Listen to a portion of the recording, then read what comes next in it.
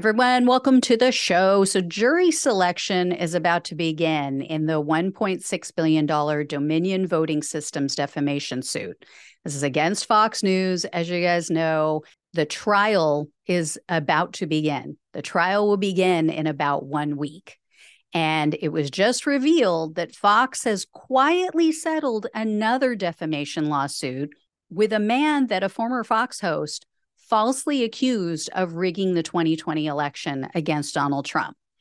On December 10th of 2020, Lou Dobbs hosted Sidney Powell on his show, and they discussed Powell's fairy tales about Dominion, about Smartmatic.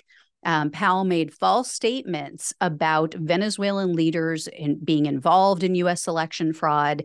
And during that interview, Powell accused a Venezuelan businessman named Mahid Khalil of being involved.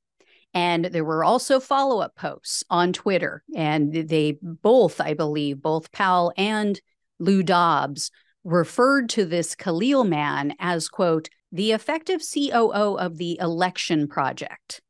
So Khalil has said that neither the news channel or Dobbs ever reached out to him for comment before they started spreading these lies on air. So Khalil sued Fox News, Fox Corp, Lou Dobbs, and Sidney Powell. And now, based on a Saturday court filing, Fox and Dobbs have reached a confidential settlement with Khalil.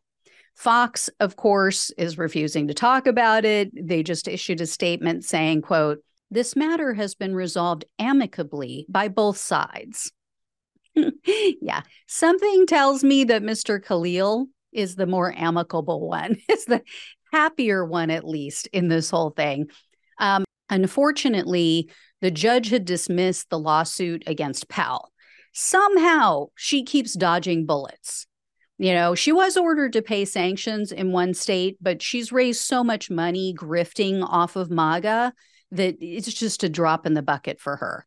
So I'm really hoping that her karma is coming in the form of criminal charges, because remember, she allegedly had a role, took some sort of part in illegally accessing voting equipment.